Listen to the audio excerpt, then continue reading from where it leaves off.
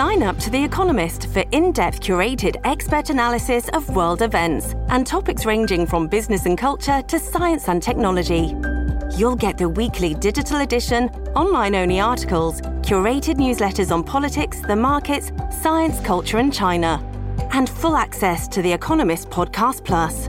The Economist is independent journalism for independent thinking. Go to economist.com and get your first month free. This episode is brought to you by Shopify. Do you have a point of sale system you can trust, or is it a real POS? You need Shopify for retail. From accepting payments to managing inventory, Shopify POS has everything you need to sell in person. Go to shopify.com/system, all lowercase, to take your retail business to the next level today. That's shopify.com/system. Hello, everybody. This is Marshall Poe. I'm the editor of the New Books Network. NBN listeners like to read books and buy them. So we thought we'd tell you that right now, our friends at Princeton University Press are having a remarkable site-wide sale. You can get 50% off books, including ebooks and audiobooks, with the code 50, F-I-F-T-Y, at checkout until May 31. You can save some real money on Princeton University Press books. I encourage you to go there and check it out. Welcome to the New Books Network. Good morning and welcome to New Books in National Security, a channel on the New Books Network. My name is Jeffrey Bristol and I am a host on the channel. We are here today with Professor Omar Ashur, who's written a book, How ISIS Fights, Military Tactics in Iraq, Syria, Libya, and Egypt. This book is an excellent examination of ISIS's operations across a variety of theaters, using an extremely involved data set as well as intensive field work. Professor Ashur is an associate professor of security and military studies. He is the founding director of the Critical Security Studies program at the Doha Institute for Graduate Studies and the Strategic Studies Unit in the Arab Center for Research and Policy Studies. In this episode, we will be discussing his book, how it came to be, the research he did to produce it, as well as the current state of ISIS, what links ISIS's many franchises together, as well as sundry topics related to ISIS and military operations. Welcome to the channel this morning, or I suppose also this afternoon, Professor Ashur. Thank you very much. I'm very happy to be here. Yeah, great. We're looking forward to having you. So how are things in Doha? All good, sunny, and cold at the same time. So it's funny how in January and February, almost anywhere can seem cold. It's interesting. It's quite sunny, but still the weather is a bit relatively cold. Not Europe cold, but relatively cold. That's right. Well, and that's sometimes it's relativity that matters. So let's begin. I wonder if you could tell us a little bit about kind of how you came to write this book. It's an interesting, very deeply researched and very analytically intense work on a subject that presents some research difficulties. So I wonder if you could just talk about, how did you conceive of this book and what are some of the things that you did to kind of realize its existence? Well, it's there's a personal story and there's an academic story. So the personal story, basically, the idea of the book, I was trying to trace it. Really, it came by accident. I think I was in 2012 in Cairo, of all places, near Tahrir Square, and at that point, the Arab Spring was pretty much very active.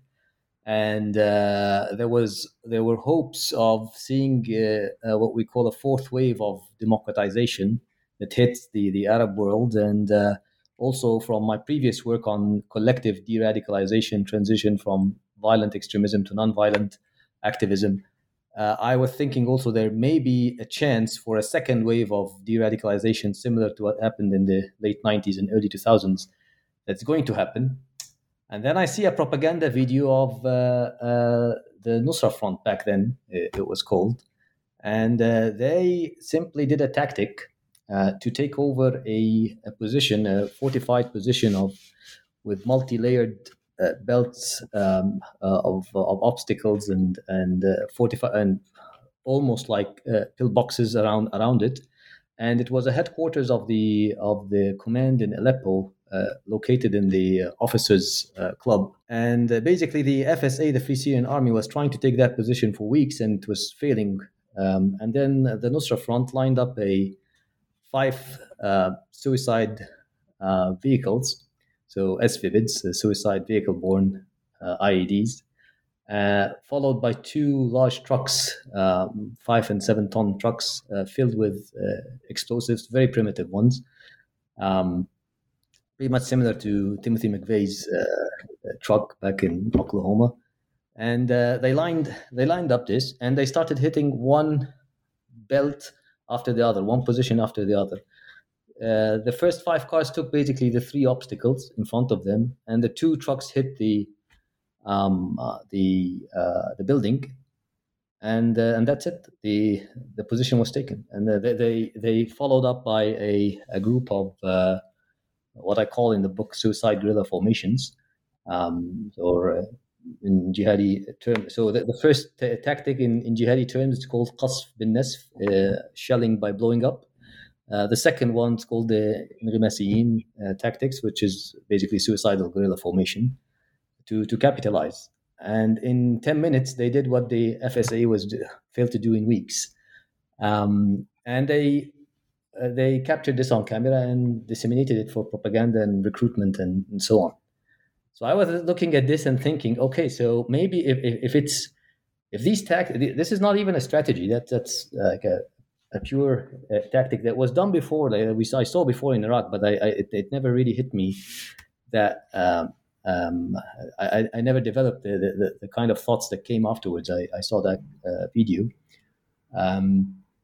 and I was thinking if it was that easy, with a group that is almost insignificant back then, marginal, secretive, all its figures are covered, are masked. They never use their names. People don't really trust them, and so on. So no popular support, no state support, and limited resources. And then they managed to do this in about 10 minutes.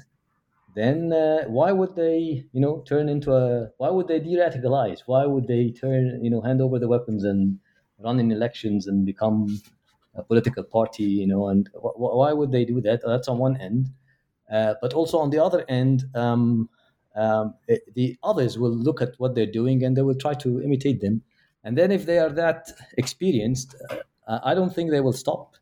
So the whole idea of, macro changes towards democratization, towards nonviolence, is not going to happen. Back then it was a very pessimistic thought. But then that kept on rising, and then we saw what happened in 2013, 2014, 2015, and how these tactics developed, and and that's the academic part. They challenged many of the conclusions, like from Sun Tzu's, tactics without a strategy is just the noise before defeat. That was, in a way, unproven or challenged at least. And but also many of the academic literature that tells you, the insurgent side will need the geographical support, will need the state support, will need the local support, or else it will fail. That also has so most of these macro level, let's say, conditions were extremely challenged by that book, and hence I was focusing more on how these tactics were developed and how that group operated and were able to execute them in multiple countries, multiple times, and survived without the macro level conditions, if you wish. So that's the story. Yeah, so right. Well, it's very interesting, and it's very dynamic. Obviously, those times for everybody who's involved raised a lot of interesting questions. So, and I think that what you just said raises a question for me. What do you think was the origin of their tactics? What gave them this idea? Was it entirely just a transfer of tactical knowledge that they learned from the operations against the United States and Iraq? Because it seems to me that there's a little bit more going on here than just the standard insurgent guerrilla operations, which I think your book indicates. So What's the kind of seed that planted these broader tactical and strategic thoughts in the heads of the members of ISIS? Yeah, there are multiple factors, right, that let them reach that stage of hyper agency, if you wish.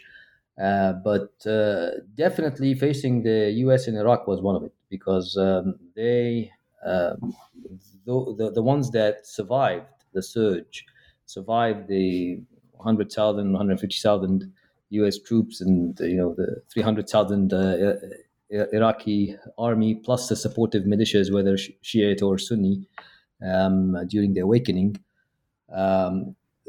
Those had to employ different tactics to survive, and when they were able to employ this against a much, let's say, degraded Syrian army, that was a much easier enemy to face in a way.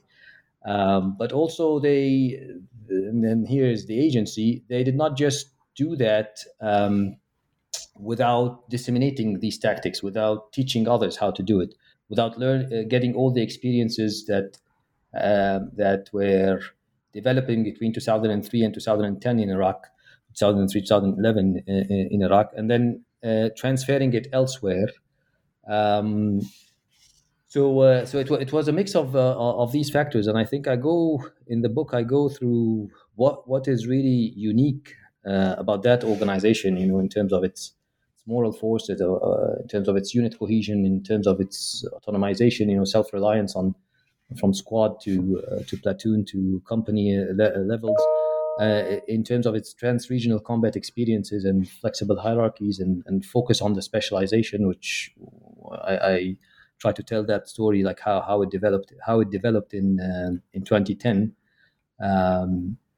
And then and I was saying all of this is not so unique features. Others have it as well. Other insurgent groups that were operating around this organization has it.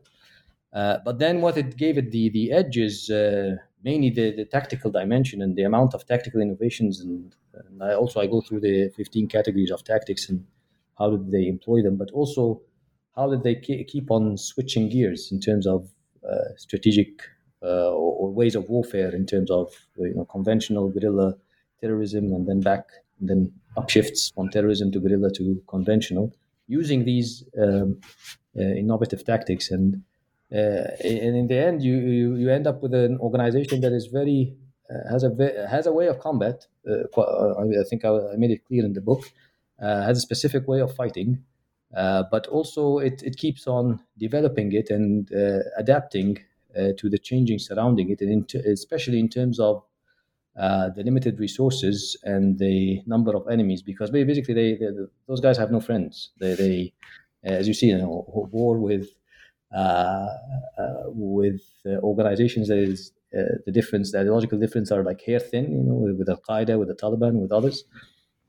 But also war with the United States, with most of the states in the Middle East, and so on and so forth. So, in that sense, it's in a way develop or die, in or adapt, and very Darwinian in their approach in that sense.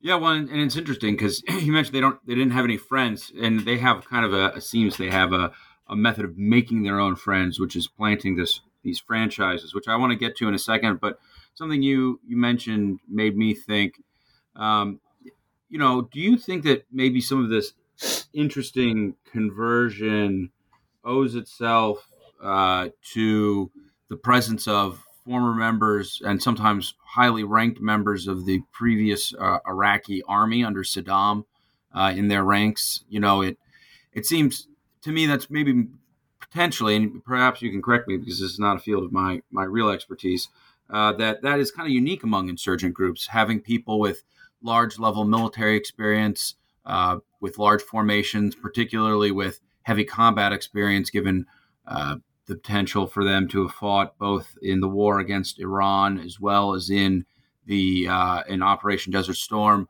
and the invasion of Kuwait. Do you think that that's a factor here, or is there something else going on? I think it was a factor, but it was not really a decisive factor. On one end, they had recruits from not just from the Iraqi army, but also from the Syrian army and from other armies in the region. That's one. But the other thing is that the recruits from these armies were not really very combat effective or military effective. Like the Iraqi army was not did not really encourage like the factors I was describing in terms of autonomy, innovation. These assets were not really encouraged, or these areas were not really encouraged in the Iraqi army. And then also the commanders that rose to lead in ISIS with their military background. Haji Bakr is an example. Samir Khalifawi, who was the head of the military council, at one point killed by the Syrian rebels in 2014. He was an officer in the signals intelligence in the air defense unit. So if you're an intelligence officer within the air defense units in Saddam's army, your main duty is to report on your colleagues. That's your main duty, to make sure that the air defense are loyalists to Saddam regime, and you're, as an intelligence officer, you need to report on them. So not really the skills that he learned in Saddam's army that made him what he became later on in terms of a strategist and also a tactician who focused on this area of specialization within the military council of IS, and then later on, expanded into Syria and basically formed a strategy in Syria to how to rebuild the organization or the Syrian branch of the organization that became one of its strongest. So yes, there is some of that. Bidawi, Abdurrahman al-Bidawi also, who was at least the Iraqi authority accuses him of being behind the campaigns in Nainawa and in the Anbar back in 2014, and the mastermind of taking the city of Mosul, although he was killed in the first, just before the attack happened, blew himself up. But also he had a military background. So some of the skillful commanders had that background, but it's the facing the United States in Iraq between 2003 and 2010 explains more their skill set that they employed later on after 2010 than having been trained in these skill sets by the former military training in Saddam's army. Yeah, so it's really more of a trial by fire, which I think is interesting. If you look at military history, you often find that you wind up with different people in command at wartime than you had, during times of peace. So I think that makes a certain amount of sense. Yeah. So, talking about these foreign franchises, so you mentioned that ISIS really didn't have any friends, and I think that's true. So one of the things it's kind of done is managed to make friends, so to speak, in this franchising activity. And you do a good job in the book kind of talking about some of the parallels in tactical and strategic operations between these individual franchises. But I was wondering if here you could expand on that a little bit more and talk about the idea of franchising itself, how ISIS has used that, how ISIS actually managed to disseminate some of its lessons learned on the battlefield and develop a kind of military, tactical, strategic, whatever you want to call it, culture that makes these franchises more than just, say, Al-Qaeda, the Islamic Maghreb, rebranded, or Al-Shabaab rebranded. Sure. So the organization was very, very clever in terms of building up and recruiting collectivities or parts of collectivities. So they entered Syria with about 6 men, and 3 of them were foreigners, and 3 of them did not live in Syria. The Syrians did not live in Syria for a long time. They were imprisoned before in Iraq, or were fighting in Iraq. And then when they entered there, they pretty much were trying to recruit. First they had quite a bit of intelligence on the rebel scene, also the jihadist scene. but also on the government side. They were trying to recruit from within the organizations, or first they targeted the organizational leadership. And despite being small, despite being less resourceful than the other organization, I think I say the story of the attempt on to recruit Jaish al-Islam, one of the southern rebel groups that were located strategically in eastern Ghouta, very close to Damascus. And they went for the head. And when they met with the head of Jaish al-Islam, Islam al-Lush, Zahran al-Lush back then, they met him, and when he asked them, how many men do you have, they said about 30 men. Well, Julani said, who was the head of the group or the delegation meeting him, that we have around 30 men. Al-Lush back then had about 300 men, so 10 times their manpower.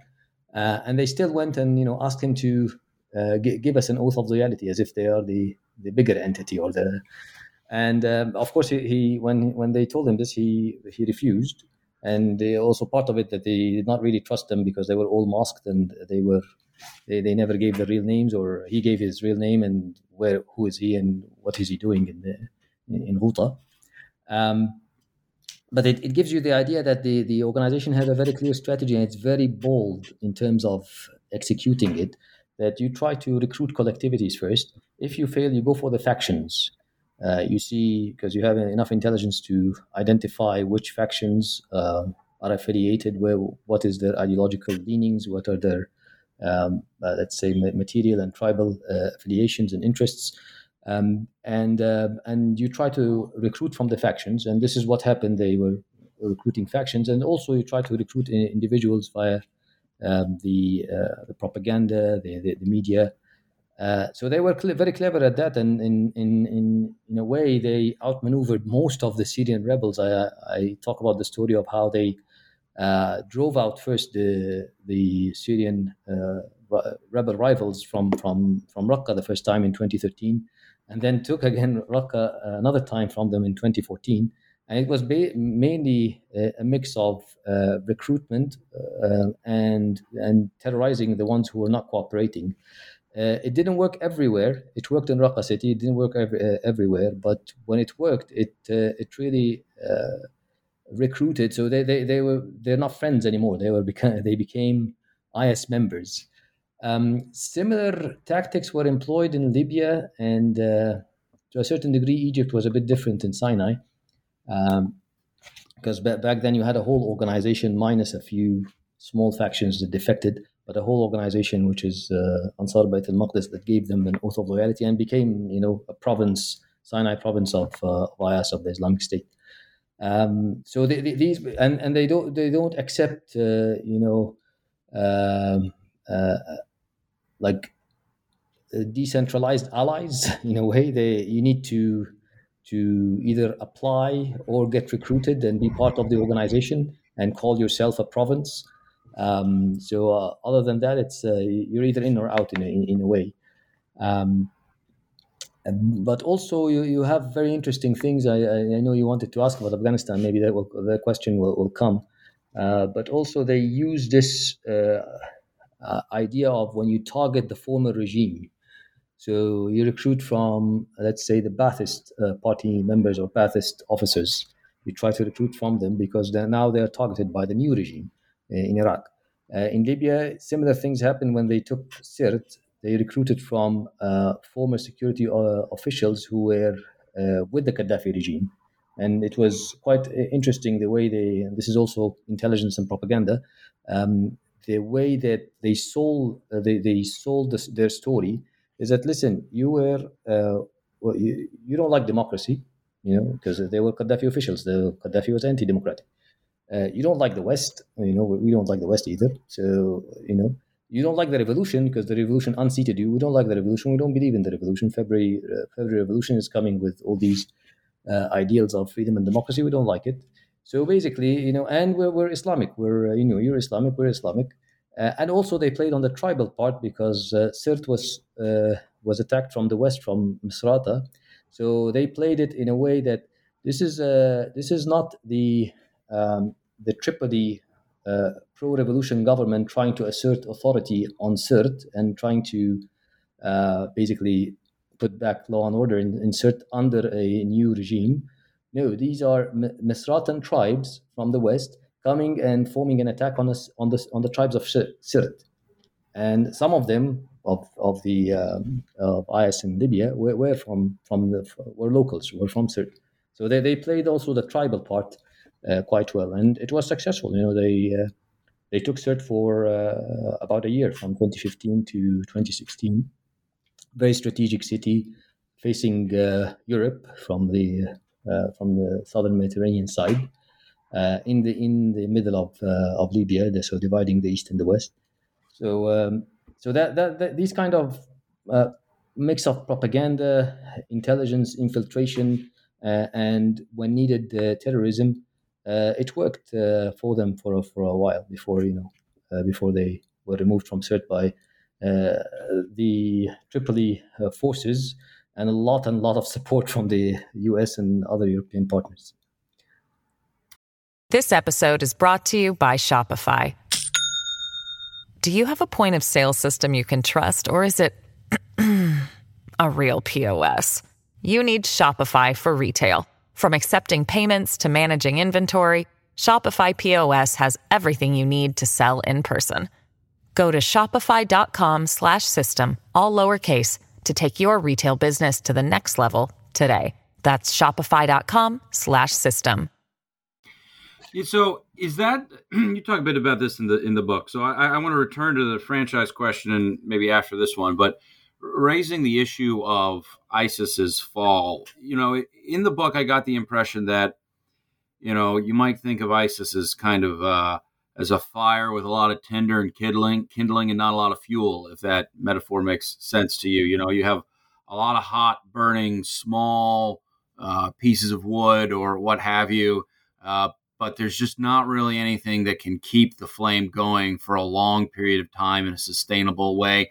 And maybe that's partly because of the intensity that ISIS brings with its military activity. Would you agree with that? And if so or not, could you elaborate a little bit, please?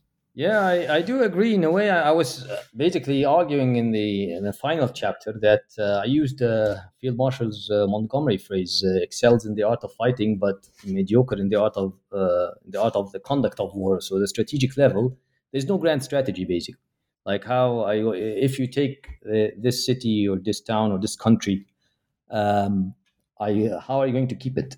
Like with this level of ideological extremism and pretty much that behavior.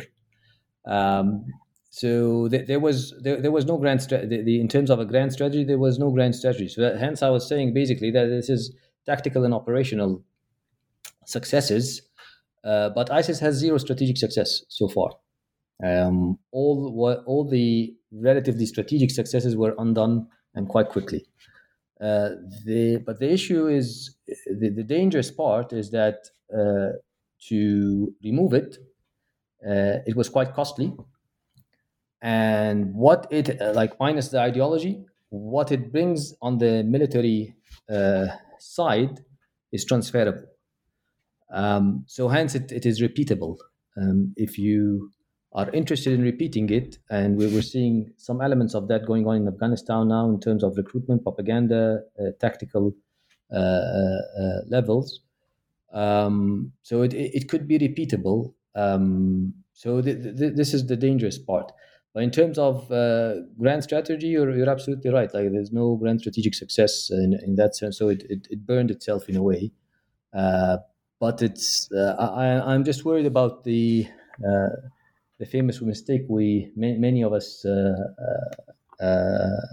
have done in 2010 by discounting it, and we said back then it's down. Some people said it's out. The ISI, which is the predecessor of ISIS and IS, and the organization 4 years later was actually 2 years later was breaking prisons all over Iraq, and the famous Breaking the Walls campaign, and released over 800 of its cadres, and then started rebuilding itself again in Iraq and in Syria, and then after that in other parts of the world. So it wasn't over, and part of that has to do with what I talk about in the book, which is the tactics of rising from the ashes, as I called it. And that's interesting too, because one of the things that I think strikes me about ISIS is, and I mean, it strikes many other people. This is certainly not my realization or an epiphany or anything, but is its local orientation. In the beginning, when they were very solid in Syria, we saw maybe a couple of coordinated attacks in Europe and the United States. And then we saw some inspired, quote unquote, attacks where there probably wasn't very much, if any, coordination. But definitely the attack on what, Osama bin Laden and Al-Qaeda might consider the far enemy is not a major concern. So what do you think? Do you think that's true? Do you think ISIS is more of a local phenomenon than an international one in terms of international attacks? Obviously, it propagates through franchising. And kind of your description almost makes me think of, and I hope this is not a flippant remark given our context, but a little bit of a virus like a flu. It's probably not going to kill you, but you're going to hurt a lot and you're going to transmit it to a bunch of people. So is that really the main threat? And I realize this is a somewhat European centered question, but is that the main threat of ISIS? Is this kind of local infiltration and exploitation vice an international terror plot, or is there potential for it to kind of change as time goes on? You're right. The initial focus was mainly local. And then when there was an international involvement, then they started to escalate internationally. And there was some excellent work done on that by some of the colleagues like Professor Thomas Heghammer on when did they start targeting Europe. But the issue here is that what happens if they control the state? What happens if they win locally? Because they could have won locally without, I believe, like certain Raqqa, without the coalition's intervention, they could have stayed there and perhaps expanded.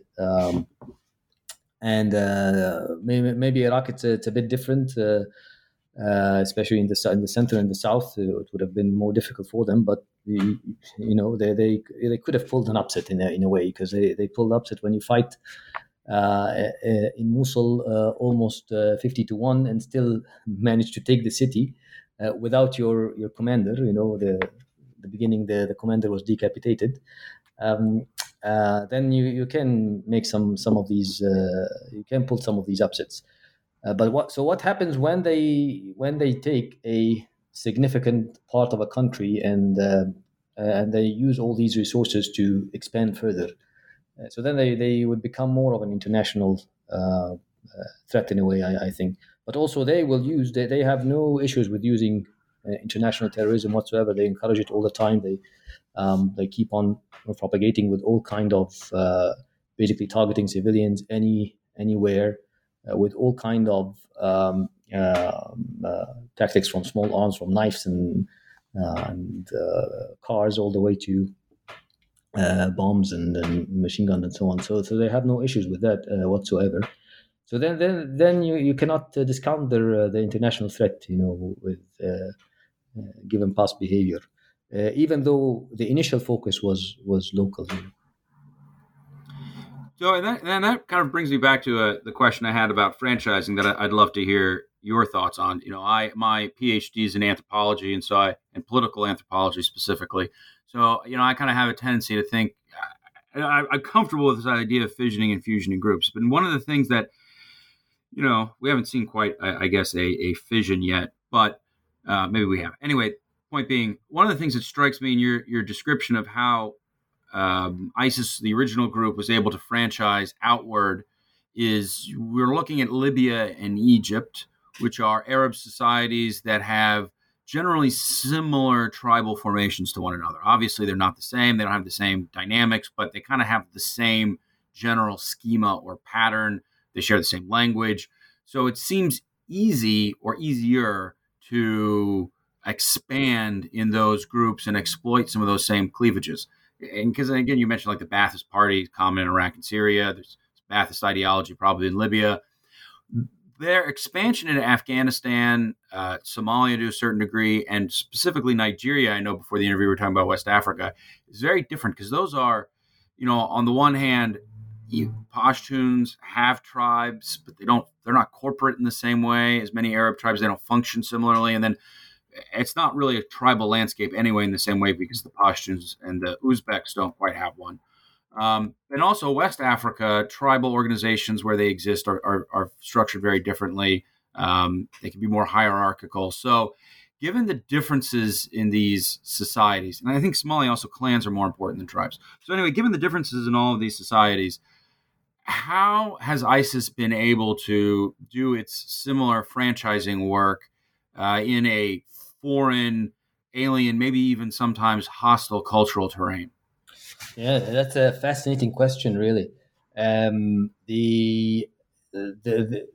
was no carbon copies. Like I tried in the book, I tried to show the patterns, and I gave them even acronyms, just to, because they kept on repeating them, but they were repeating them on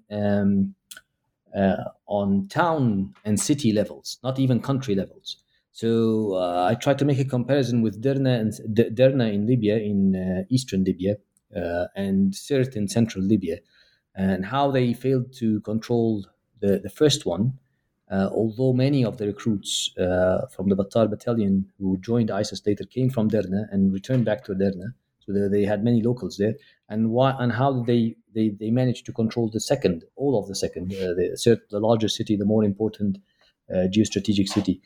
And in Derna, what you're saying is absolutely right. Like in Sirte, they played very well on the propaganda issue of Gaddafi, former tribesmen being discriminated against by the revolution and so on. In Derna, it was cousin against cousin, brother against brother, literally, like the house divided between for and against, and they were shooting at each other in the streets. And they were defeated in the end because the overwhelming majority were against them. But it took a while, though, and a lot of destruction of the city. But absolutely right in terms of Afghanistan. But Afghanistan also, they were using, there are some similarities, actually. One of that, it's interesting. This is more of a similarity and difference. So when the Taliban were still in the insurgent phase, and they were facing them in the north of the country, and beat them multiple times in Nangarhar, in the east, in Kunar, and also in the north. And one of the operations in the north, they besieged the ISK, Islamic State Khorasan Province, ISKP, and the commander of ISKP called for, actually, rather than getting beheaded by the Taliban, he called for to surrender to the Afghan army. And it worked. The Afghan army was thinking, we'll take him as a prisoner. We will send helicopters to get that group out from away from the Taliban, and we're going to use him to basically launch a propaganda campaign on official Afghan TV against the Taliban, saying that they are mainly Pakistan agents and so on. That commander was also ex-Taliban. So they managed to do that, and they launched it was in a way it was a success. They caught the guy, got information about ISKP, also used him as a propaganda, as counter narrative and counter propaganda against the Taliban on TV and so on. So in a way it was successful, but then now things revert. Now these guys who were working in the Afghan National Intelligence, and they are the insurgents now, because the Taliban is in power. And if you are an ISKP commander, you would be thinking, so these guys, we had some relations with them before, and now we're both on the same side. We can sell the same line that we sold in Sirte, and in a way in Iraq for the Ba'athist to these guys. So there are some similarities. I'm not saying they're going to repeat the exact same thing, but there are some similarities there. And one interesting factor recently, the clashes that happened up north in Takhar. So these are Tajik lands; these are not Pashtun areas. But ISKP claimed responsibility, and that's one area claimed responsibility for killing one of the Taliban commanders up north. And I'm thinking also the ethnic dimension there. Because ISKP can always say, okay, that's a Pashtun organization. We're non-ethnic. We're just Islamic. So the Tajiks are Muslims as well, and we're happy to. And they had, one of the leading commanders, Abu Omar Tajiki, who was counterterrorism official in Tajikistan, not an Afghan, but in neighboring Tajikistan. So basically, they can play on that card, on that ethnic card. So there are some cards there to play in a way in Afghanistan that will not play out the same way they played out in Iraq and Libya and elsewhere, but sometimes you will find some similarities there for sure. Yeah, well, and I think that's interesting because I think this thought just occurred to me. If you flip, it's kind of almost in terms of ethnic situations, the mirror of the Syria situation, where I think maybe the main opposition fault line against ISIS was not ethnic, but there was, certainly the military standpoint, it seems like probably the most important units for military action against ISIS in Syria were Kurds. And that was certainly an ethnic, you could argue an ethnic conflict in some ways between Arabs and Kurds in Syria that helped galvanize ISIS's fall. So I think it would be kind of ironic if ISIS is able to benefit from the same thing in Afghanistan. Yeah, but also Syrian democratic forces, it played quite well on the idea that we are multi-ethnic. So it was, you're right, the backbone was the YPG, the YPG, and the YPJ, the People's Protection Units, which is Kurdish, and Women's Protection Units, which is Kurdish as well. But also they managed to gather around 18 militias to form the Syrian Democratic Forces. And a large part of these were Arab tribesmen. And the reason they joined is that there was so many, basically ISIS, that's why I was saying they had no friends.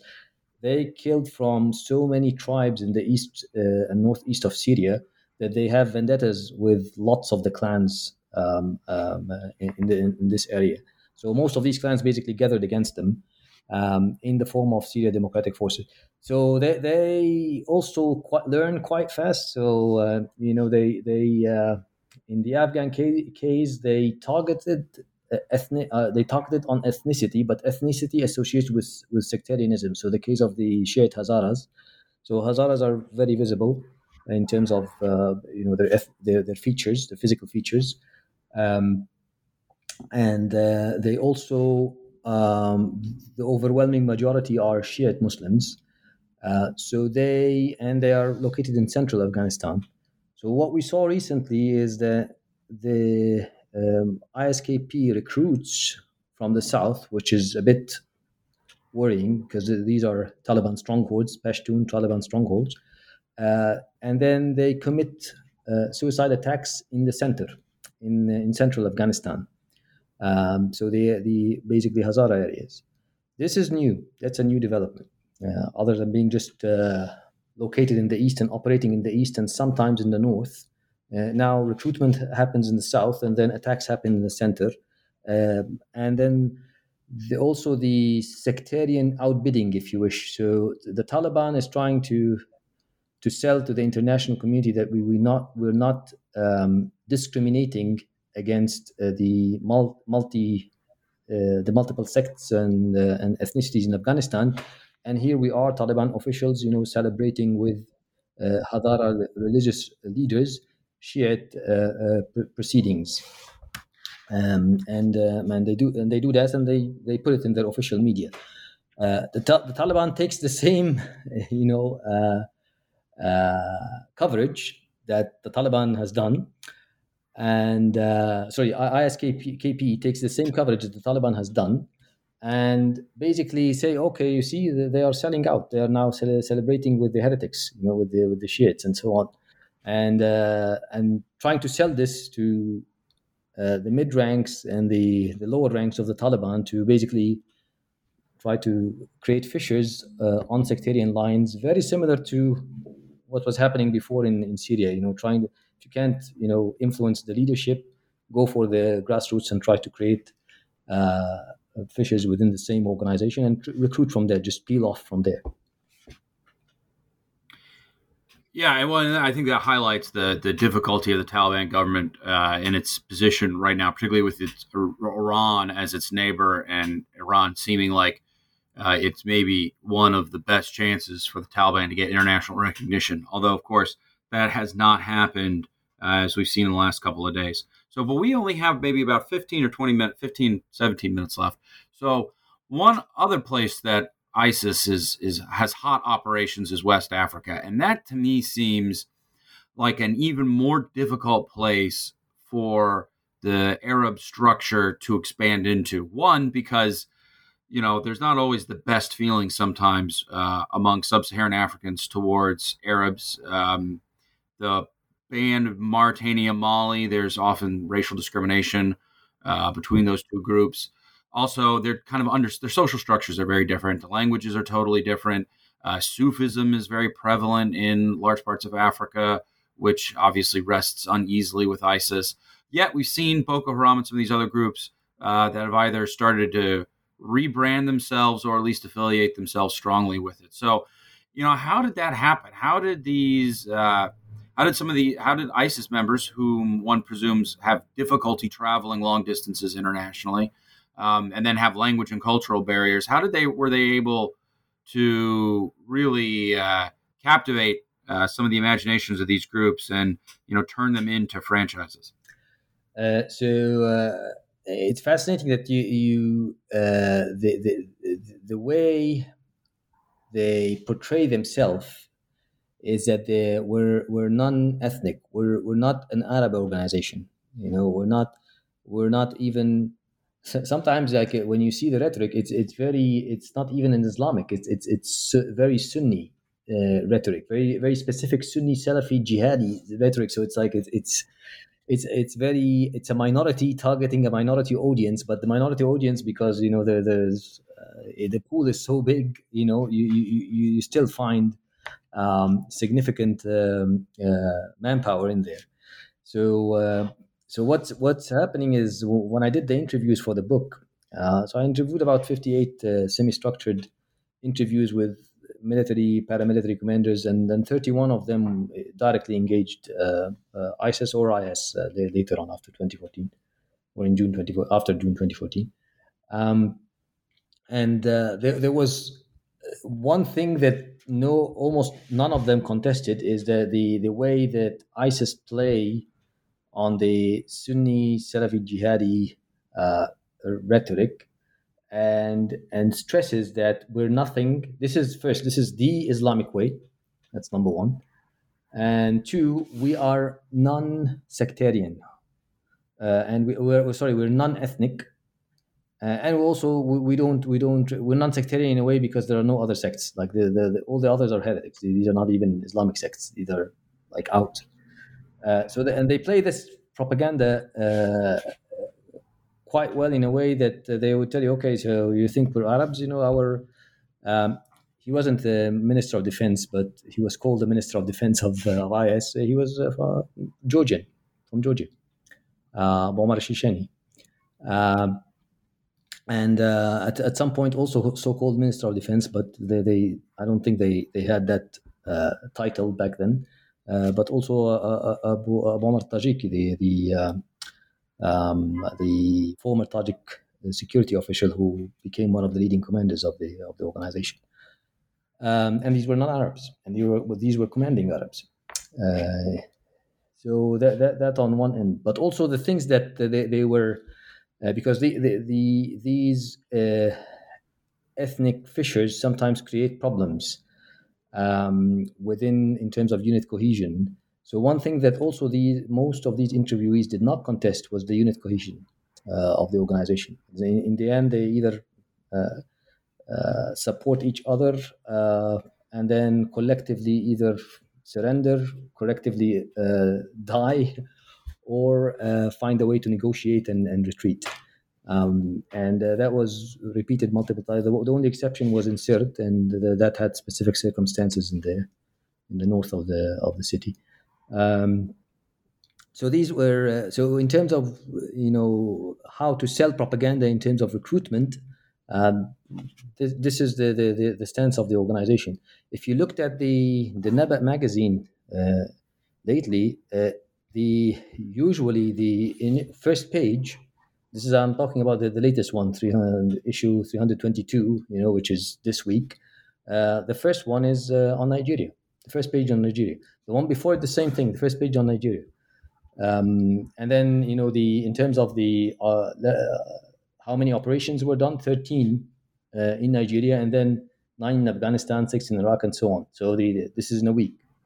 In 1 week, 33 operations from Nigeria, from the West Africa or the West Africa province, as they call it, all the way to Afghanistan. So that there's a focus. They have a lot of coverage, and this is in Arabic. They are reporting on Nigeria, who don't read necessarily Arabic, but in Arabic, and also in local languages, as we saw with other provinces. So there is a bit of focus on that, and the propaganda. What's happening in between probably different. Like racism was reported, the discrimination on color was reported. All of that was reported, on ethnicity as well was reported. But at least the official propaganda that you see before you get recruited, that this is not an issue at all. Yeah, well, one of the things I wondered too is how much of this is self-selecting among the groups franchising. Was it in all these cases? Do you get the sense that there was a drive of the local group saying, "Hey, this ISIS thing, they're interested in taking people from outside Syria. They've been really successful. We have a burgeoning insurgent group, and we need some venture capital funding to get to the next level, so to speak. And if we can affiliate with these guys, it'll really help us out." Was there much of that happening? I didn't focus exactly on the sources of funding in the book. I mainly looked at how they basically they take weapons, and that was the main source of armament. Basically, raiding Syrian army depots and Iraqi armies and other armies and Gaddafi's armies in Libya, and they failed to do that majorly in Egypt, but they just raid checkpoints and military checkpoints and take, because they didn't buy the T-62s and T-72s that we saw in they didn't buy them. These were taken from the army. The man-pads that were taken, the ATGM, and most of right. I was being a little cute when I said we need the funding to get to the next level. What I meant more was our organization is maybe one of many, and we just need something to give us a little edge over our competitors, maybe in terms of manpower, training, propaganda, attractiveness. Basically, I was just wondering how much work did ISIS really have to do to try to draw some of these groups to it, and how much of it was these groups wanting to affiliate themselves? Yeah, no, definitely they have done a lot of work in that sense, and the agency was very high there, because you have too many factors against you, and basically too many enemies that they were targeting them.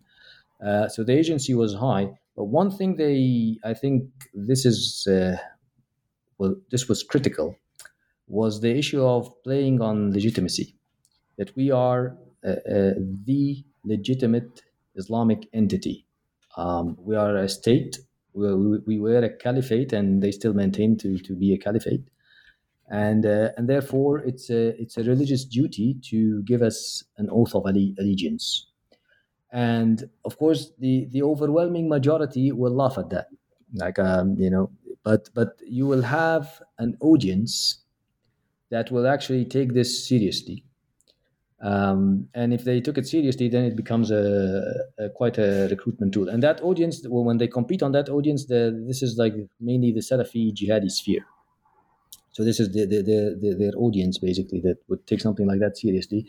And within that Salafi jihadi sphere, how many of these organizations were able to claim a caliphate and control significant territory to and ask for recruits and look like a state and believe in itself as a state and acts like a state and fights like a state.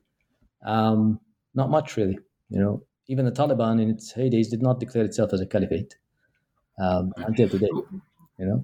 Well, and I think that's an interesting point, because we often can, I think, especially in kind of a secular academic domain, discount a little bit of ideology, or think of ideology as purely a tool to capture interest, rather than really being a powerfully motivating factor itself.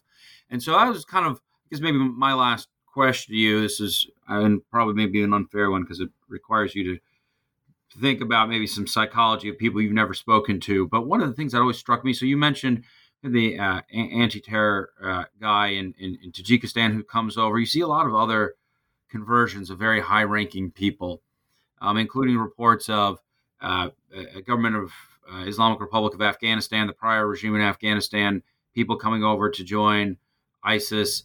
For some of these people that are in that situation, how much of it do you think are they true believers, and how much of it is, simply a question of looking for the next big thing? I also thought about that in the context of many of the high-ranking Ba'athist generals. Saddam Hussein himself had a very unusual relationship with Islam, doing some things that on one hand seem like a true sign of devotion, and on the other hand are kind of repellent, such as the, infamous Blood Quran. So I know, like I said, it's an unfair question, but what are your thoughts about that? Yeah, it's very difficult, really, because it has to do with with the intentions. But you will find I tried to classify basically the only micro dimension that I touched was the individual recruit and how they impact the combat effectiveness of the organization. So I tried to classify them in the book between dogmatists, opportunists, experienced, and others, and the organization had all of them. Had the four types basically, and I was giving specific, the dogmatist suicide bombers who will blow themselves up just to create an advancement of quarter of a mile just forward in a city. You had the opportunists who were very good with the logistics, and they will try to basically gather as much resources for personal gains and status as much as possible. And before that, they were in a very disadvantaged stage, whether within the society or within the regime that was ruling at that point. So you will have those. You will have basically the ones who were in a way more of experienced commanders that have transnational experience, and then they were given an opportunity structure for the organization to be recruited. So that's a mix of in a way a better status, and also the ideology is served. So it's very difficult really to identify one type in that. But they're all. I was mentioning, how did they help the organization? In the book, I was trying to understand how these very different type, even the ones who were like opportunists, how did they help the organization? And actually, that type is aggressive, is innovative, and is ambitious. So they in a way, especially in the logistics, in defense and in combat, maybe not the top type in terms of, but in terms of logistics, maintenance, gathering resources, recruitment. Many of these types were very useful for the organization, even though they were not true believers by any means. Yeah, well, I think that's a great point to end our conversation on. We're coming up on about an hour. I just want to say I really enjoyed the conversation. I wanted to thank you for sitting down with us. And you've been listening to New Books in National Security, a podcast channel on the New Books Network. Thank you, Professor Ashur, and hopefully we'll see you around when the next book comes out. Thank you very much. It's a pleasure being with you, Jeff.